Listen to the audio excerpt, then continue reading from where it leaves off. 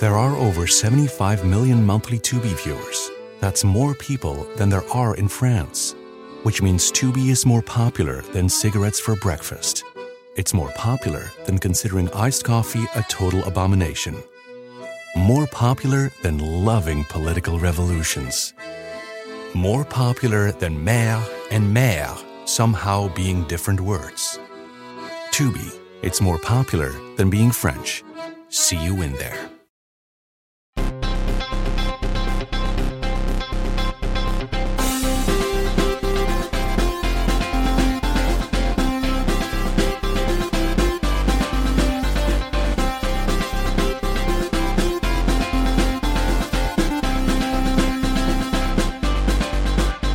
Welcome to Pod Save America. I'm John Favreau. I'm John Lovett. I'm Tommy Vitor. Later in the pod, you'll hear an excerpt from an interview that Tommy and I did with John Kerry that will be featured in full on Pod Save the World later this week. John. Great. Tommy, you want to give our listeners a little preview? John. We're just going to ignore John. Would you say that he was recording for duty?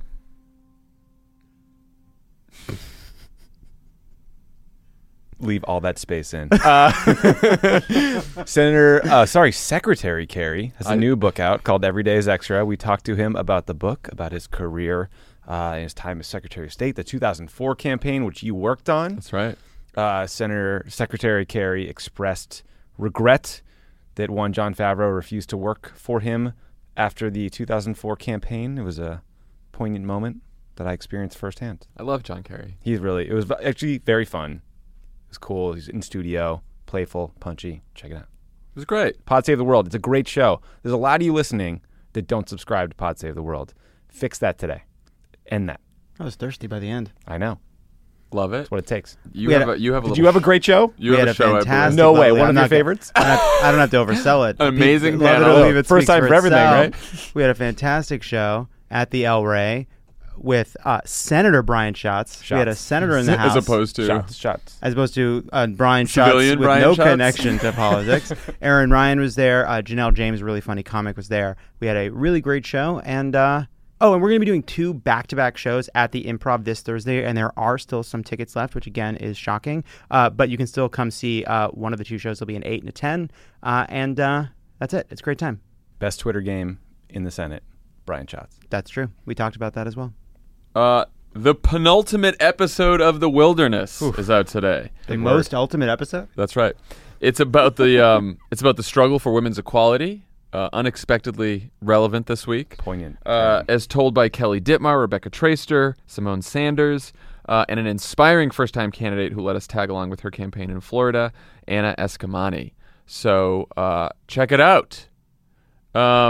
Also, guys, we launched a ton of new shit on votesaveamerica.com. New shit. New shit. You can check your registration right on the site now. You can get specific information about your state, like registration deadlines, early voting information, competitive races to watch. You can type in your zip code, find an event, volunteer in your community. And soon, guys, we will have the long-awaited for voting guide, where you will be able to download your ballot, understand it in plain English, and even fill it out on your phone so that you are ready to go when you actually do the real thing. Check out Vote Save America. We only made this thing because it doesn't exist anywhere else, and we want to help people vote. It's not hard, but it can feel intimidating. This will make it easier for all your friends that might not have voted before. That's right. And Tanya and Shaniqua and Nikki and a bunch of people at Crooked have been working so hard on this for weeks and months, and it's finally, it's finally in the world. Yeah, so you're insulting them if you don't visit it. Absolutely. Use it, share it, love it. There you go. All right. We've got some very big news to talk about today. Dr. Christine Blasey Ford, a California professor who grew up in the D.C. area, has come forward to say that when she was in high school, she was sexually assaulted by Supreme Court nominee Brett Kavanaugh. Ford, who in July wrote to both members of Congress and called the Washington Post, says that Kavanaugh and a friend once forced her into a bedroom after they'd been heavily drinking at a party, that Kavanaugh then pinned her to a bed, covered her mouth to stop her from screaming, and tried to take off her clothes while his friend watched. Ford told the Post, quote, "I thought he might inadvertently kill me," and says that she first spoke about the incident in detail in 2012 when she and her husband were in couples therapy. That therapist recorded notes that were reviewed by the Post after they were shared by Ford. They don't mention Kavanaugh by name, but describe him, and they largely track the story that Ford has shared. Her husband also recalls Ford using Kavanaugh's name during those therapy sessions. On the advice of the attorney she has hired, Deborah Katz, Ford has also taken a polygraph test administered by a former FBI agent. The results concluded she was being truthful. Both she and Brett Kavanaugh said Monday they're willing to testify about the matter before senators. And just before we started recording, we have learned that there will be a hearing on Monday and that the vote that was supposed to be held, the committee vote on Thursday on the Judiciary Committee, has been postponed so that on Monday, at the very least, both Ford, Dr. Ford, and Brett Kavanaugh can go before the Judiciary Committee and answer questions.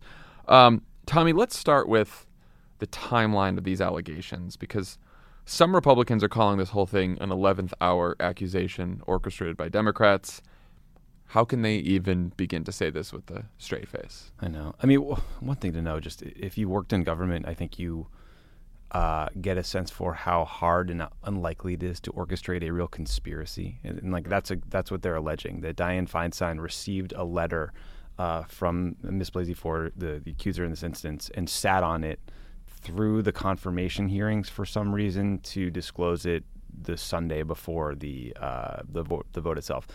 That is undercut by a number of data points, like the first being that this woman reached out to the Washington Post in early July. She reached out to her congresswoman's office and sent a letter to Senator Feinstein. She didn't initially want to go public because of exactly what we're seeing happen now, people attacking her character, her credibility, accusing this of being a partisan attack. And so she reluctantly decided to go forward once her name leaked out. So all these allegations are very easily undercut by the facts that are already in the public domain. Yeah, I love it. It seems like the timeline can be explained, at least in part, or large part, by Dr. Ford's reluctance to come forward, which is completely understandable and very common among victims of sexual assault, especially coming forward when the alleged perpetrator is in the public spotlight right now, and all the political blowback that comes with that. And isn't that why Senator Feinstein and Congresswoman Eshoo didn't reveal the allegations to the Judiciary Committee earlier? Yeah, that's what it looks like. And I think there are some people who have been critical of Feinstein, and there's been questions about the way she handled it inside of the committee. What is hard to argue with is that the idea that we know this because of Feinstein, I think, is just not true. It seems we actually know this despite what Dianne Feinstein did, out of respect for the request in the letter itself. And this is, I think, worth putting in the context of what happens when a woman makes a credible allegation. A woman they have trouble attacking the credibility of without knowing more. It is much easier for them to say, oh, this is some kind of a Feinstein-Schumer plot, because it's easy to attack their political adversaries. Right. It is much harder to attack this woman. And so they're saying, oh, this is an 11th hour attack. It's coordinated right before the committee vote, when the only reason we know about this at all is not because of Dianne Feinstein or Anna Eshoo. We know about this because of reporting in the Washington Post. And we know that these interviews took place in July. It was up to Dr. Ford to decide when her name was used, and finally she allowed it after so many details had already come out. And now that the Post has reviewed the therapist's notes, she brought it up in 2012, years before Brett Kavanaugh was nominated to the Supreme Court. So that's quite a plot to hatch. And one other piece of this too is the other person involved in this is this guy Mark Judge. Mark Judge was asked about this allegation. He is clearly under an incredible amount of pressure to say it didn't happen, to join Kavanaugh in denouncing it completely, but he has said twice now, I have no recollection, which is not a denial, especially when we know that Mark Judge wrote a book about being blacked out and drunk for much of his youth. So the fact that we now have we have 2012 reports of this happening. We have this woman on the record making this allegation. We have the other person potentially involved refusing to outright deny it took place. I mean, that is a lot of credible evidence. I thought one of the most heartbreaking parts of the Washington Post story about this read, by late August, Ford had decided not to come forward, calculating that doing so would upend her life and probably would not affect Kavanaugh's confirmation. And she said, quote, "Why suffer through the annihilation if it's not going to matter?" So she she was ready by even as late as August and decided, I don't think I'm going to do this because I'm going to get all this blowback. It's going to be an extremely painful experience, and these Republicans probably aren't going to do anything about it. Which you can completely understand her thinking. You completely understand. I mean, the response has been so terrible. I mean, Orrin Hatch, right out of the gate, said, I believe him. He's a person of immense integrity. I've known him for a long time. And then he pivoted to, it would be hard for senators to not consider who he is today, because that is the issue, right? So he's already not only saying he doesn't believe her and believe her allegations, he's pivoting to, but even if they're true, I care about who he is today. So they're dismissing these allegations out of hand.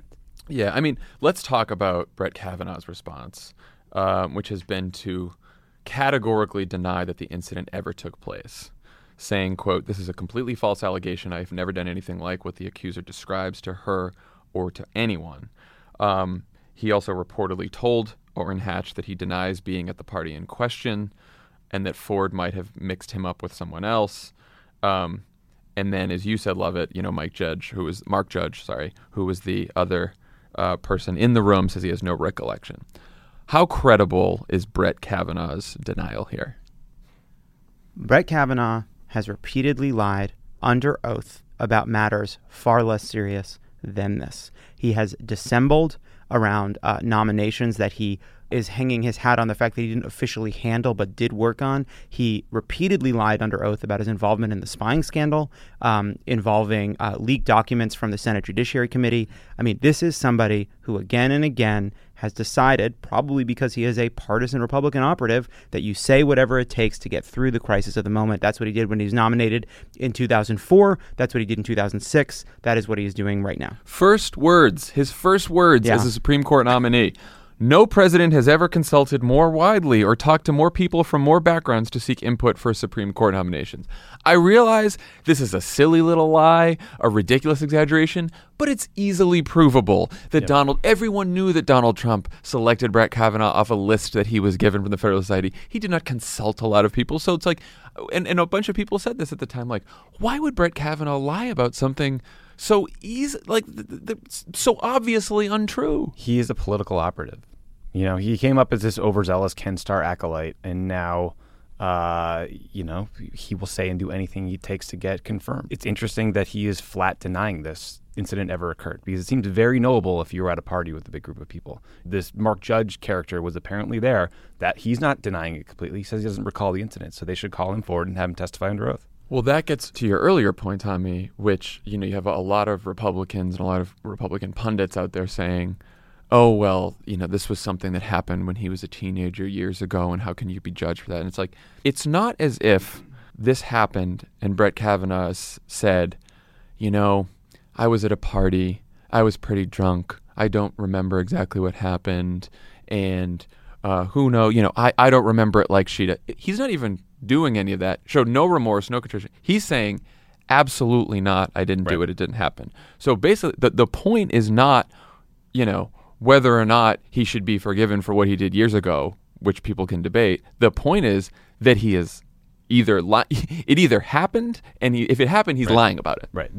And he's lying about it over and over again. All Ari Fleischer, a bunch of people on the right are out there saying, boy, if we're all judged by what we did in high school, no one will ever be confirmed to another job in government again. And it's so amazing that they're saying that, because they're assuming he did do it, and they're then excusing him lying about it under oath. It's also like, we're not talking about a legal proceeding. We're not talking about a statute of limitations. These are all things that exist. No one is saying you should be judged forever by what you did at 17. But what we're talking about is, you deserve to be on the highest court in the land, the position that requires the most integrity of any other job you could imagine. Absolutely not. Also, by the way, we're not talking about rough housing, as some of them say. We're not talking about drug use. We're talking about attempted rape.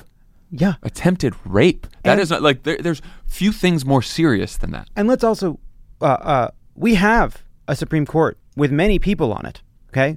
This doesn't happen every time a Supreme Court justice is nominated. This didn't happen when Gorsuch was nominated. Yeah, they're saying this didn't happen when Elena Kagan was nominated. Well, a lot of conservatives, Democrats they do this every time. They're going to have these allegations every time. No, none of us wanted Gorsuch on the court. That was a stolen Supreme Court seat. That should have been Merrick Garland's seat. There was no allegations against Neil Gorsuch. And also, the other thing about it is so galling. Again and again, when Republicans, when people in power, when white people are accused of things, they are kids for fucking ever. That this is a youthful indiscretion. Don Jr.'s just a kid, even though he's a 40-year-old man tweeting like a fucking moron. But when a black person is gunned down, when a black kid is gunned down, they're adults. Donald Trump thinks 14, 15, and 16-year-old accused of rape now we know are innocent. He thought they should get the death penalty. So the fact that certain people in their eyes are adults from the time they're 13-year-old, but people like Brett Kavanaugh, the people that look like their kids, that live in the enclaves that they're used to traveling in, these are kids that make mistakes and deserve a second chance. And we see that, and that's a big deal because that affects a lot of what we see. That has to do with more than just this hearing. That has to do with what happens when that guy Brock Turner is sentenced to just a few months when he committed an incredibly disgusting crime at Stanford. So that's really galling. And the other thing too is, it is amazing who these guys choose to identify with. This idea of like, oh, nobody will make it through committee, or Bob Corker being like, man, it'd be terrifying to have something like this happen to me. It is incredible how often we see people unable to identify with a victim, much more likely to identify with someone accused because they lack the imagination and empathy to put themselves in the shoes of someone making the accusation, but they find it much easier to understand what it might feel like to be accused themselves. And also, this clubbiness in Washington that is the same kind of clubbiness that led to, some Democratic lawyers and other people in Washington, establishment people saying, well, I've known Brett Kavanaugh for a long time and he's a nice guy. And it's like, okay, maybe there's plenty of people who could be perfectly nice people. At the PTA meeting. And could still on the have done carpool horrible line. things. Yes. Well, we wake up this morning and this group, the Judicial Crisis Network, is announced that they're running $1.5 million worth of ads to support the Kavanaugh nomination. This is an organization that just mops up money from big donors that want to gut regulations or whatever, that is run by, guess who, a former clerk for Clarence Thomas. I mean, this stuff, it's cyclical. It is so gross, and it's backed by like big money corporate interests as well. It's just a process of disaster. So let's talk about the reaction to this news from the White House and Senate Republicans, who were a bit divided on how to handle this today. Trump, unsurprisingly, is standing behind Kavanaugh, though on Monday he was surprisingly restrained when he told reporters, quote, "We want to go through a full process, hear everybody out, and if it takes a little delay, it takes a little delay." This came, of course, after Republican Senators Jeff Flake and Bob Corker both said they'd be uncomfortable voting yes on Kavanaugh's nomination without hearing from Christine Ford and investigating the allegations. Now, of course, there will be a hearing next week, even though McConnell, John Cornyn, Chuck Grassley didn't want either Ford or Kavanaugh to testify publicly. They wanted to do phone calls and they didn't want to delay the committee vote. McConnell went so far as to blame Democrats for pushing this allegation and complained that Democrats aren't, quote, following standard bipartisan process and regular order. Could you hear Merrick Garland screaming all the way from D.C. when McConnell said that? You see that and it hurts your chest because it's just, you don't even want to have to do the work of explaining, even to your own mind, why it makes you want to fucking explode, because it is so hypocritical. Can I just say, though, crazy. Well, this is how Republicans have come to justify this too. So, the three of us and Dan all at once all started tweeting about Mitch McConnell when he said this and how crazy it was, right? And I saw a number of Republican pundits reply to it, and they're like, Cocaine Mitch strikes again. Like, they're all like, they love it. They think it's fun. Like, they have all internalized the fact that it is great that Mitch McConnell is a power-hungry monster. And they don't care. They don't care if he lies. They don't care about the hypocrisy. They're 100% behind Mitch McConnell doing whatever the fuck he wants to hold power. And they're all more interested in the process fouls and feeling like this arrived too late and whether they have to push the vote than the actual substance of the allegations. You would think that would be first and foremost in their minds, but it's not.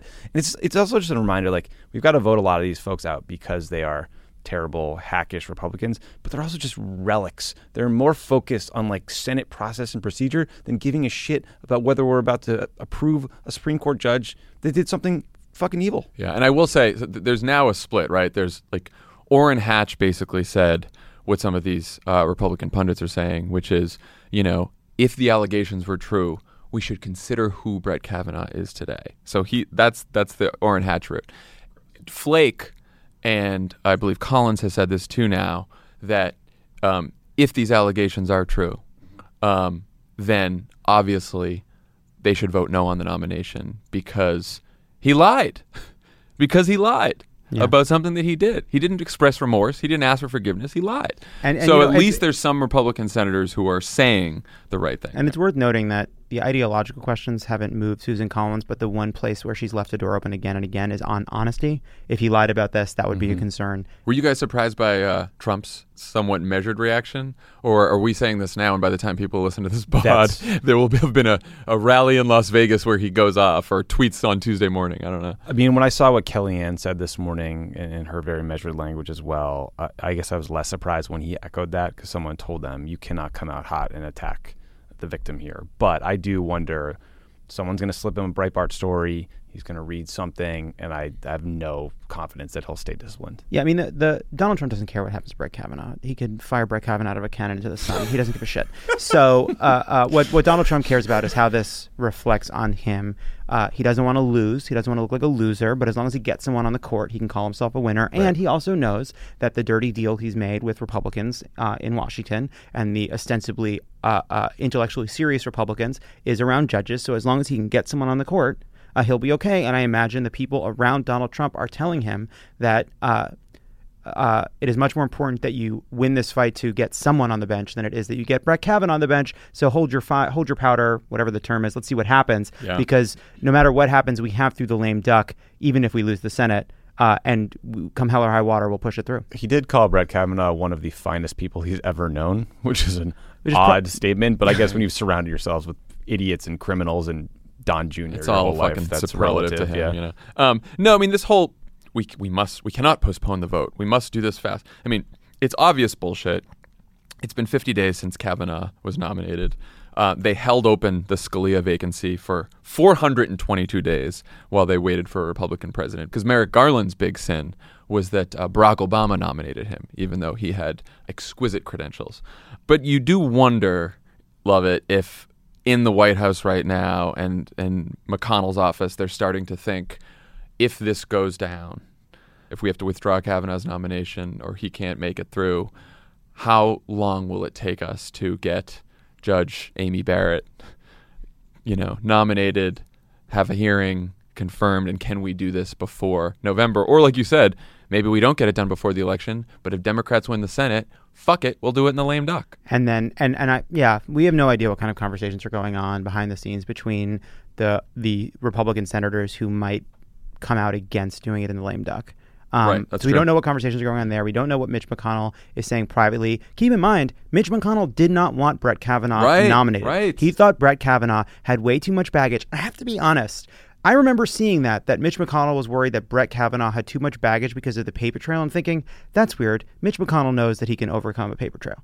It was bizarre how public it was that Mitch McConnell didn't want this guy on the court. And now we see that bubbling up from all of this fucking shit are all these stories about the kind of young person Brett Kavanaugh was. It still could have been a timeline concern. I think McConnell's all about the calendar, and he's thinking to himself, no matter what it is, what happens, if they delay, that could be enough to screw me, because Mitch McConnell thinks there's a decent chance they could lose the Senate. And they're still sitting on hundreds of thousands of documents, if not more, years of his time in the White House we know nothing about. Yeah, I mean, the one thing I would say that's happened now is, before this, I remember we were talking about this at Love It or Leave It, and it was, we didn't know what the story was, right? It was just rumors, and my view was, let's all be careful here, because once we land on this as the determining factor, we should be honest.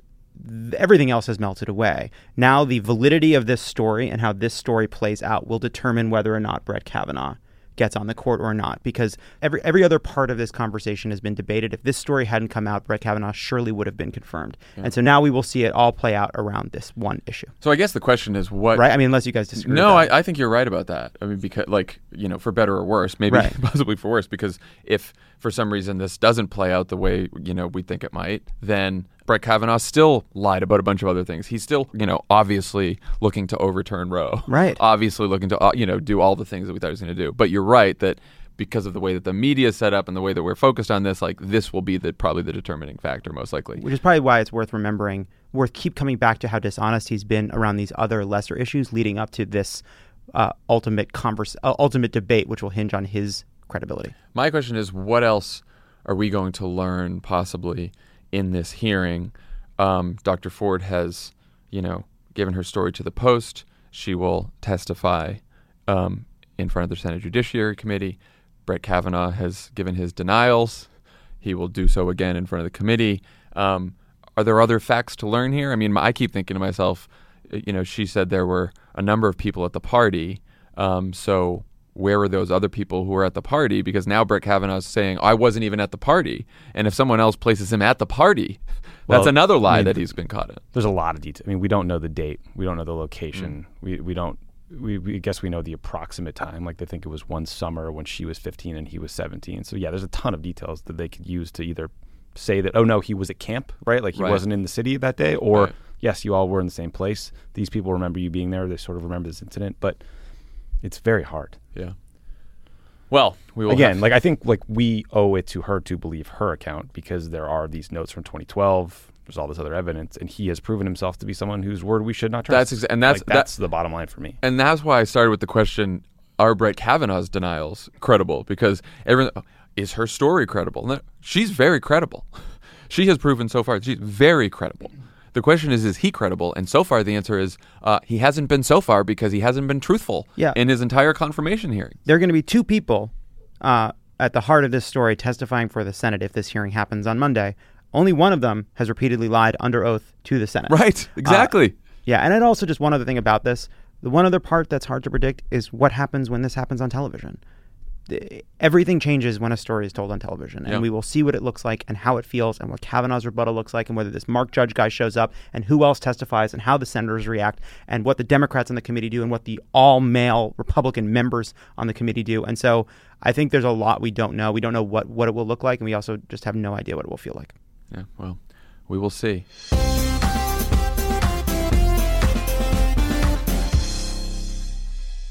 There are over 75 million monthly Tubi viewers. That's more people than there are in France, which means Tubi is more popular than cigarettes for breakfast.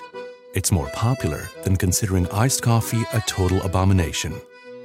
More popular than loving political revolutions. More popular than maire and mère somehow being different words. Tubi, it's more popular than being French. See you in there. This show is sponsored by BetterHelp. How do you cope when there's something weighing on you or something you need to get off your chest? You know the best way to do it? Best way to cope is to talk about it.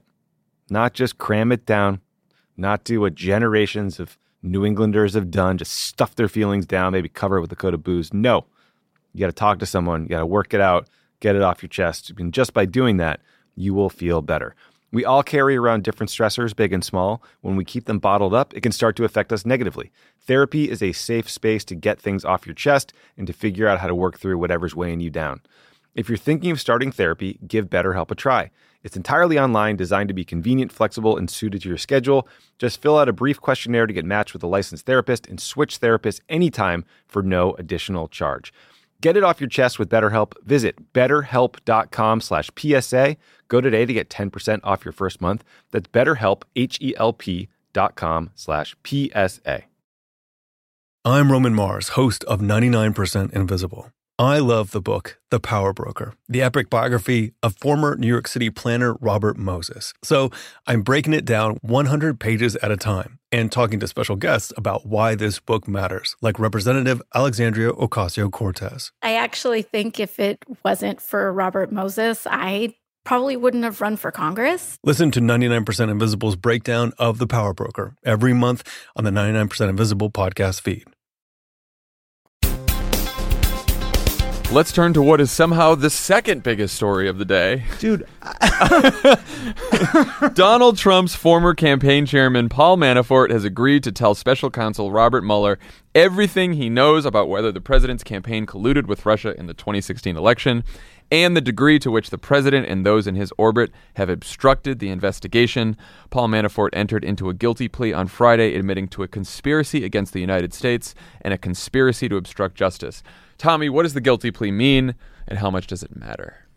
Well, we know that Paul Manafort was at the June 2016 Trump Tower meeting with the Russian lawyer, with Don Jr., with Jared, with all the fun gang doing the collusion in plain sight. Boris and Natasha. Yeah. Moose and squirrel. Moose and squirrel. Moose squirrel. It means Manafort joins 4 other Trump aides who have offered cooperation. We have Michael Cohen, we have Rick Gates, we have Michael Flynn, George Papadopoulos. So, you know, it seems likely that he has some information to offer that Bob Mueller found relevant when Bob Mueller could have effectively put him away for life, his entire life, till he died. Right? So I don't know that Mueller offers him leniency in any way without something of interest. Now, if we believe John Dowd, Mr. Trump's former lawyer, he emailed a bunch of lawyers and said, Manafort has, quote, no info on president or campaign. I find that hard to believe when he was the campaign chairman for like 6 months. Also at a period of time when, for example, the RNC platform on providing lethal assistance to Ukraine was watered down to general assistance, which would be number 1 on a Russian wish list. Like there's all these things that are out there that Manafort was present for or leading the campaign during that period of time. And now he has to cough up everything he knows about all of it. Yeah, I mean, we know that Mueller's deputy, Andrew Weissman, stated in court that Manafort has already provided information that was valuable enough for them to make a deal. There's also what Mueller spent the hour-and-a-half delay in the arraignment doing. Marcy Wheeler, who's been a friend of the pod, she was saying that it's very possible that in that hour-and-a-half delay between the initial charges and the plea that Paul Manafort was sitting in front of a grand jury giving testimony. And then CNN reported, and of course Andrew Weissman said in court, that Manafort was giving them information. And like you said, Tom, Mueller's not making a deal like that unless it's something valuable. And who could possibly be so valuable that he would give him that deal? There aren't many people left because they've all been indicted already. Yeah. So the people left... There's not enough witches left in the fucking holding cell. We're running out of witches to hunt. The people left are dipshit Don Jr., Jared, the President of the United States. I mean, I guess Roger Stone, though. It seems unlikely that Mueller makes a deal and gives some leniency to Manafort to get Roger Stone. I feel like he probably has Roger Stone. But anyway, I guess that could be possible. What do you think, Levitt? What do you think? Why do you think Paul Manafort finally flipped after resisting for so long? It's fascinating. We don't know. One point that has been made is that this was a pardon-proof agreement. Yeah. That he did this testimony before it was announced, so that he had everything before Trump could pardon him in a tweet. Meaning that if Trump does pardon him, Mueller could say, okay, fine, whatever, I got the testimony I need. Right. It can't if Trump has been holding out a pardon for Manafort to prevent him from telling anybody anything, he now has all the information he needs, even if Manafort feels the kind of sword of Damocles of federal charges removed because the president pardons him to obstruct justice. But apparently he is open to state charges on a number of the crimes that Mueller is not charging him with. Mm-hmm. So at any point, a state can come in and say, well, you testify to this shit, and Donald Trump can't pardon you for state crimes. So, this is I'm not a lawyer, though I did have a very good LSAT score. And I was waitlisted at some of America's finest institutions, but on the same day. But to me, what has always felt like the only way to get Manafort to turn was the fact that he couldn't be pardoned for state crimes. And it seems like Robert Mueller figured out how to do that. I want to just say, too, man, we don't know how this will end up. But in terms of managing the scale of this investigation, the moving pieces of all these different potential criminals and all their various crimes, the political implications of having a president who has no qualms about obstructing justice and interfering on a whim, the Republican Party abandoning their responsibility, all of it. Robert Mueller has seemed to be able to do something incredible, which is protect himself and the investigation at every turn. And I have no idea how it will turn out, but so far we have had no reason to doubt. You don't have to be a defender of the FBI to say Robert Mueller has understood the stakes here and has managed them very, very well. They also seized $46 million in Manafort's assets, which more than pays for the investigation, in case anyone was worried about the cost. Yeah, that was honestly mostly jackets. Right. And this is funny. Included in the assets is Manafort's apartment in Trump Tower. So Robert Mueller now owns an apartment in Trump Tower. That's a show. Him and his friends can move in any time. Wait a second. Who's my landlord? Aw, jeez. First the golf club dues, and now this. This is terrible. Marcy pointed out, and another journalist did this too, that there is an NBC story from January that said Trump had reportedly told associates that Manafort could incriminate him. Now, I read that story. I feel like she's doing a lot of work with a background line that he might have told them. He said that he was confident that Manafort would not flip and potentially, tell stories about it. It's so funny too. It's just like it is not actually a brag to say that someone won't flip on you. No. It's an admission It's a cell phone. that someone knows. Yeah, it is a cell phone. It is an admission that someone knows that you did crimes. Right. I think that was the inference. But I know what you're saying. That since. There was no quote where some aide was like, he said Manafort is as good as on him, but he won't flip. It was like, I don't think Paul will flip. Yeah. One other reason that Manafort might have decided to flip is he would have needed to see the testimony that Gates, the deputy campaign chairman, gave to Manafort. And so it's very possible that after seeing how far Gates got Mueller to a conspiracy charge for Don Jr. or the president or whatever else, that Manafort looked at that and was like, okay, well, I might as well. He's already there anyway, so I might as well jump in. Yeah. So that was another potential. For Paul. That. So what was the White House reaction? They, of course, insisted, as you said with John Dow, that Manafort's crimes have nothing to do with the president. But there was this interesting moment where the president's legal team didn't really have its story straight. I love very unique. So at first, Rudy Giuliani, super lawyer, said, quote, "Once again, an investigation has concluded with the plea having nothing to do with President Trump or the Trump campaign. The reason, the president did nothing wrong, and Paul Manafort will tell the truth." Then, after we learned that he was cooperating, the statement was quickly revised, eliminating the portion about Manafort telling the truth, and just read, "Once again, an investigation is concluded with the plea having nothing to do with President Trump or the Trump campaign. The reason, the president did nothing wrong." I love it because they're like, so stupid. They're like, we're good. Manafort's our guy. He's not our guy. He's not our guy. We don't have any guys. We're out of guys. I have to say, on this topic as well, Trump has been very restrained. He has not mentioned Manafort since the cooperation agreement. I thought we'd be treated to some tweets over the weekend. We were not. Well, that water's got to go somewhere. One thing that happened right as we were about to record is that Trump has ordered the DOJ and the FBI to declassify the entire FISA application for Carter Page, and as well as all the rest of the texts between Lisa Page and Peter Strzok, as well as Bruce Orr's texts and James Comey's texts. Yeah. So they are just trying to just flood the zone with more shit that they can say. Flood the zone with unvetted allegations, hearsay, sources, methods. God knows what's in these things. I mean, it's so reckless. It shows someone who wants to do everything he can to politicize or in any way screw up the investigation or make it look colored or tainted with giving no care at all to our ongoing ability to monitor Russian activities. Yeah. It's also, this isn't never on the level, but it's not as though the thought they're having is the release of this information will reveal once and for all that we're correct in our argument about the politicization of this investigation. No,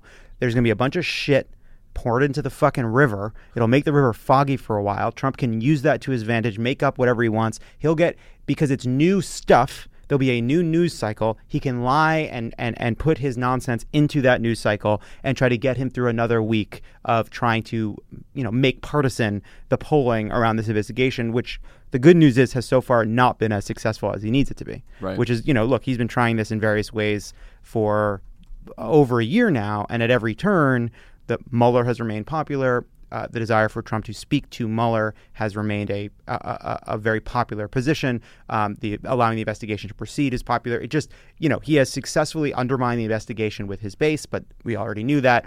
For the rest of the country, people want to see it carried through.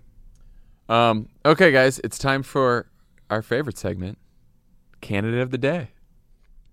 Now, last time we did manage to incorporate endorsement music. Did we? You did. You guys I never didn't heard listen. it. You guys didn't hear it. I don't like to listen to our pods after we do them. Well, I was. You part wanted of to check for the music. I was checking for it. We were part of it. Michael What and I. what song did you choose? It's a wonderful free bit of fanfare from the library of fanfares that Michael selected. Is wonderful. It's perhaps happening right now. John, begin. Democrats have a chance to take back the House this fall and possibly to take out one of the highest-ranking Republicans in the chamber while doing it. Doesn't that sound nice? It does. Yes. It does. In Washington State's 5th District, Democrat Lisa Brown is running against Kathy McMorris Rodgers, who's the chair of the Republican Conference and the 4th-ranking Republican in the House. The 5th District hasn't elected a Democrat since 1992, and the district is officially rated lean Republican. It's an R+8 district, but there are some very encouraging signs, including the fact that McMorris Rodgers only drew 49% of primary votes in August. If you guys remember, much like California, Washington State has the jungle primary system so that it's actually quite predictive what happens in the primary of the general. So all the Democratic votes together, compared to all the Republican votes together, showed that Republicans were only up basically 3 points in that district, which is much closer than anyone thought it would be. Tommy, who is Me. Lisa Brown? She was the chancellor of Washington State University in Spokane. She served in the Washington State House of Representatives and in the Senate. She has a PhD in economics. She's a great candidate, knows her stuff, incredibly smart. Let's send her to Washington, D.C. Well, I mean, not so fast. Who's Kathy McMorris Rodgers? Maybe she's better. Wait. Guys. Honest broker, I want to see if I like her. Listen, I did a little digging into this person, and not a fan. Not a fan. Here's some facts. You ready for some facts? Yes, please. Hit us with the facts. Fact number one. One. She not only has long been against gay marriage, she actually was against gays being able to serve in the military as recently as 2012. Ugh. Or how about this? She has voted for the Trump tax bill, but you might be shocked to learn she's not running on the Trump tax bill. She has produced a mailer basically accusing her opponent of just opening the floodgates for sexual predators to kidnap your children. An ad campaign so vile that sexual abuse advocates in the district in Spokane came together and put out a letter telling her to stop because it was so harmful and destructive to their work. And the bill that she claims that Lisa Brown voted for that releases all these sexual offenders, actually, it's a criminal justice reform bill. It has an exception in the bill for sex offenders to make sure that they are not released. So it's the opposite. It's a bigoted liar. Exactly. It is a vicious, and it's, by the way, just a reminder too that you don't need to. That the Trump playbook may tell you to go to MS-13, but you don't have to. There's been a Republican. There's a buffet. There's a buffet. You can take a crab leg. You can take she'll hand your child over to predators. There's a little bit of mac and cheese, and there's a dessert bar. You can do whatever the fuck you want. Say whatever you want in a mailer. So anyway. So I got to tell you, none of those data points make me like her more. So I think I'm going to stick with my initial endorsement of Lisa Brown. She's also, by the way, just one last point. She is a high-ranking Republican, and Paul Ryan left before we had a chance to beat him. Yeah, that'd be nice. But we got some high-ranking Republicans. Take out some leadership. Let's take out their leaders. And look, Kevin McCarthy's a tough district. This is probably the highest-ranking Republican district that we have a real shot at. She gave a State of the Union Republican response pretty recently, I believe. Yeah. And so? Okay. I think Tommy's already voted. I voted. Lisa Brown. I'm going to vote Lisa Brown. Lisa Brown. She's got the endorsement. She's got the Pod Save America endorsement. Go to her website. Check out the race. There's a lot of important races in Washington State that could be part of the blue wave. Yeah, I think there's about 3 seats that we could flip there. 3 big seats. So 3rd, 5th, 8th, something like that. yeah, that's right. So fertile ground in Washington State. All right. When we come back, we will have former Secretary of State John Kerry. Recording for duty. There are over 75 million monthly Tubi viewers. That's more people than there are in France, which means Tubi is more popular than cigarettes for breakfast. It's more popular than considering iced coffee a total abomination. More popular than loving political revolutions. More popular than maire and mère somehow being different words. Tubi, it's more popular than being French. See you in there. Explore the world's hidden wonders on the Atlas Obscura podcast. A village in India where everyone's name is a song. A boiling river in the Amazon. A spacecraft cemetery in the middle of the ocean. Every day, the Atlas Obscura podcast will blow your mind in 15 minutes. You can find it on the SiriusXM app, Pandora, or wherever you get your podcasts. And don't forget to follow the show so you never miss an episode. It's that time of the year. Your vacation is coming up. You can already hear the beach waves, feel the warm breeze, relax, and think about work. You really, really want it all to work out while you're away. Monday.com gives you and the team that peace of mind. When all work is on one platform and everyone's in sync, things just flow. Wherever you are, tap the banner to go to Monday.com.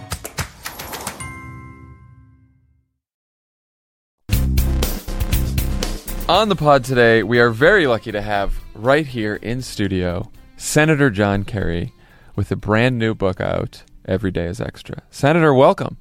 I'm happy to be here. Great to see you again. Both of you. Great to see you. Do you go Pleasure. senator or secretary? You Oh, have God, a lot I of good just said titles. senator. That's well, so no, weird. they're all lieutenant governor. Force of habit from years ago. Yeah, right. Mr. Secretary. A lot of people do that. John's fine. Whatever you want. I don't care.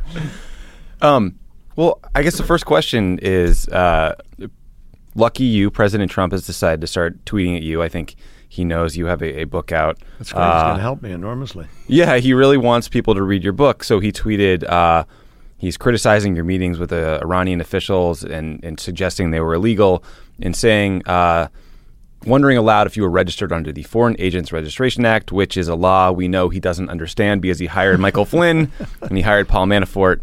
What do you think about these tweets? What's he doing here? Well, it's the great Trump distraction. I mean, we know that he isn't going to read my book. He isn't going to. I mean, I thought today if they want to hide documents from him, they should put it in my book because he'll never read it. I mean, the guy's, comes from a different place. It's a distraction on the day that Paul Manafort cops a plea. And I tweeted back, I said, Mr. President, the conversation you really ought to be worried about is the one that took place between Manafort and Mueller. Yeah, right. So we are where we are. Who you've known for what, since high school? Bob Yeah, I knew Bob Mueller. Bob Mueller was captain of my hockey team. He was a terrific athlete, best athlete really in school. He was, we played soccer, hockey, and lacrosse together for 4 years. Wow. Yeah, it was fun. Donald Trump is he likes He was to good. He was a pick around forward. fights. He used to shred the defense. Yeah. I know it's exactly what he's doing now. Right. Shredding Yeah, the that's right. defense. That's There you go. So, he's criticizing you for your continued efforts to. Well, no, they're Talk not to the continued. The Iranians. irony is they're not continued. Okay. No. From the moment the president has made his decision about what he's doing, I haven't met with anybody regarding that. People come and meet, and we meet normally, and of course it's a subject of conversation. It's always going to be. So I'm not defensive in the least about it. At the time that I met, it was at the United Nations General Assembly. I mean, in the outside, but that was the occasion that brought him to the United States. He met with countless numbers of people. Right. I mean, he formally delivered an address at the Council on Foreign Relations. Right. He went to the media, he went everywhere. And I met with him at the Munich Security Conference. I met with him in Oslo, Norway at a peace conference where people were talking about how you make the world safer. Mm-hmm.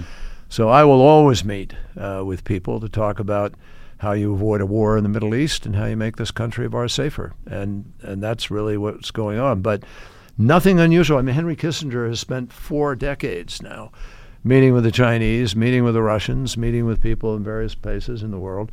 This is the normal thing that senators, congressmen, ex-senators, congressmen who are engaged in public affairs do. We have conversations with other people. And by the way, the administration should have more of them. Yeah, agreed. They should start.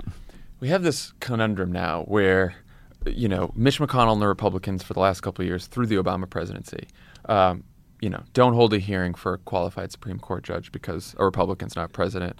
Eliminate the filibuster for Supreme Court nominations. Try to repeal Obamacare with a 50-vote threshold through reconciliation. What did Democrats do if we get back in power, knowing that there's probably almost nothing we can get done with a 60-vote threshold in the Senate, knowing that you have these Republicans who, for 8 years of the Obama administration, said, we're not going to cooperate on anything. We're not going to do compromise. We're not going to do bipartisanship. Our job is to defeat you. Well, we have to call it out. We have to call it out, John, in ways that it wasn't called out previously. And we have to do the hard work of democracy. And when I talk about the book, when I go to various places now and I talk about my life, I go back to my experience when I came back from Vietnam. The first thing I did was not actually demonstrate against the war. The first thing I did was become involved in Earth Day. And we brought 20 million Americans out of their homes on one single day. It was totally new and quite stunning at that moment in time. But we didn't stop with people coming out of their home to make a demonstration. We made it a political movement that was focused on Congress. And we targeted the 12 worst votes in the House, labeled them the Dirty Dozen, went out with a major organizational effort, and we defeated 7 of the 12. As you know, in politics, there is nothing like the defeat of your friends around you for the survivors to stiffen their spines. That's right. Yeah. That's what happened. Passed Clean Air Act, safe drinking water, marine mammal protection, coastal zone management. The EPA was created and signed into existence. America didn't even have an Environmental Protection Agency until that happened, and Richard Nixon signed it into law. And the reason was these things became voting issues. People didn't want to live next to a toxic waste site. People didn't want to, have a water that made you sick or whatever. That has to happen. I don't know any other way to do it. I really don't. You have to organize. You know what our campaigns were like, street for street, house for house. You got to bring people to the table, inspire them enough to believe they can make that difference, and then go out and make the difference. The alternative is it just kind of crumbles, falls apart. Do you think Democrats should get rid of the 60-vote threshold for Supreme Court nominations, keep it away for judges, try to use reconciliation, do some of the stuff that Republicans have done so that we can I think pass the first thing you ought to do, I would recommend, and I think you need to hold you need to let the country see a little bit of the sausage being made. I think it would help the country to see a president competently sitting there saying, hey guys, this is what I'd like to do. Here's where it is. Can we agree at least to have a civil debate? We'll have X amount of time. Let's see if we can make it happen. So I would first try to say to them, I'm prepared to restore that, the thresholds we had before. I'm prepared to respect the rules that stood this country well for so many years. But first instance, that you're not acting in good faith, I'm prepared to go do what I need to do to get done what we need for the country. So put it on them. Give them a chance to come to the perform table. and come to the table. And then when they don't, you have a rationale to go out to the country and take no prisoners. Focus on their races. Make sure you got people. One thing I think didn't happen enough in the last 8 years, frankly, was the party building, the organizing. Yeah. It should have. Yeah. You mentioned Senate dysfunction, and the word dysfunction makes me think of my favorite former cabinet secretary, Rex Tillerson. Did you ever talk to Rex, try to say, hey, buddy, maybe leave the 7th floor, maybe talk to the brilliant people who work for you and stop making them feel terrible about this job? He wasn't allowed to talk to me. That's so silly. Seriously? No, Literally? I'm serious. He was sequestered in the beginning. We had a date. We had a date to have dinner before he had his hearing, so I could kind of brief him and give him a sense of where the issues were in our. No. Wow. The day before it, I got a call saying the secretary can't make it. Never an effort to make it up or make it happen. I never got a call from him on one issue that I can recall. That is so petty. and small, and no wonder he wasn't good at the job. Why call someone who just did your job very well for a couple of years? Has a lot of institutional knowledge. Got Why some do really that? big stuff done. Yeah, man.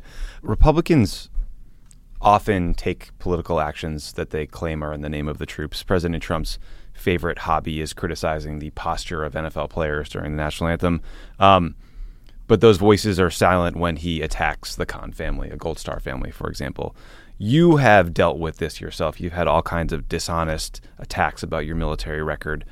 What should Democrats learn from your experience from the Trump attacks about how to fight back? You got to answer that. You got to answer it in every forum where it is. I mean, the mistake I made in 2004, and it wasn't as clear, but we had a big fight in the campaign. There were a lot of people saying, "Look, you've won the battle of facts." The Wall Street Journal, the New York Times, Washington Post, Los Angeles Times, every major paper in the country has carried the facts, and we've talked to your crew. And they're all interviewed, and we know what happened. The problem is that they kept. You could completely destroy their lie.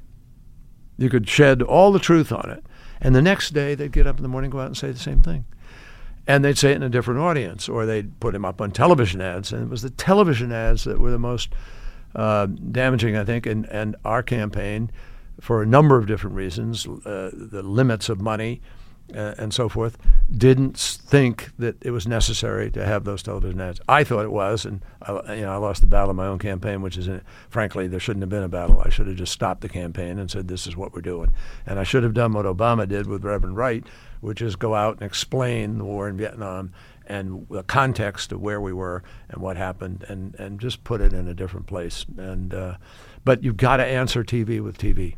You got to do that. So I was on your 2004 campaign. I was just a kid then, 21 years old, and I was there from the beginning. Anybody listening needs to know he's just a kid. I'm still just a kid. I'm still just a kid. I always feel like one. And I was there from the beginning, and I always thought that, at the beginning of that campaign in the primary, you had such a good sense of who you were, why you were running at that moment in time. And you told the story really well. I worked for Edwards. You kicked our ass. That's right. And then, as the campaign went on and we faced a lot of challenges, and then you got to the general and the campaign gets bigger and there's more advisors added, and suddenly it's this big race and you're going through. It seemed at sometimes like, the message got lost a little bit, and that sort of core story you had at the beginning. That's a fair. I just wondered I never knew what you thought about that. I think that people gave me a lot of advice before I started running, and one of the things Bill Clinton and different people said to me is, "Look, you can't be your own campaign manager. You got to trust the people you have with you." Yeah, and that was the tension, because I had friends of mine like Senator Bob Kerrey and my great pal Tom Vallely, who was in the Marines, and they understood it, and they were saying, you got to do this, and we couldn't get the lay folks, so to speak, in terms of that to see it. But I take the blame. It's my fault. I mean, I'm the candidate. I'm the guy who ought to make the cut. I should have perhaps fired somebody or done something, but I didn't, and I live with that. But it made me a very different Secretary of State. Made me a very different candidate in re-election in Massachusetts. It made me a very different senator. I have never faltered for one instant since then in doing what I think is right and doing what's in my gut. And that's the important way to do it. That's why I write this book, Every Day is Extra. It's about, how you live, how you tackle things, how you are in public life, a life of purpose. What are you doing? And you got to be true to yourself.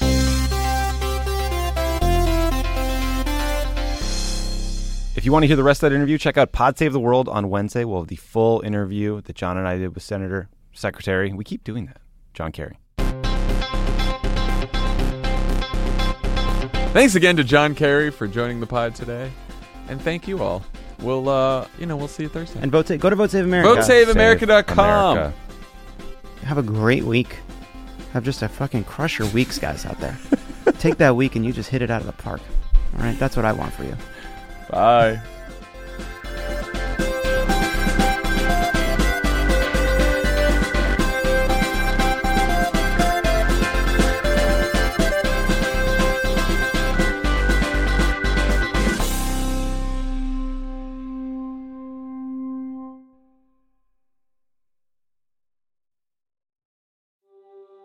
Explore the world's hidden wonders on the Atlas Obscura podcast.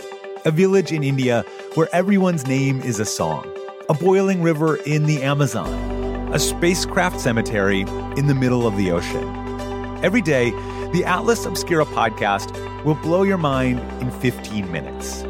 You can find it on the SiriusXM app, Pandora, or wherever you get your podcasts. And don't forget to follow the show so you never miss an episode. It's that time of the year. Your vacation is coming up. You can already hear the beach waves, feel the warm breeze, relax, and think about work. You really, really want it all to work out while you're away. Monday.com gives you and the team that peace of mind. When all work is on one platform and everyone's in sync, things just flow. Wherever you are, tap the banner to go to Monday.com.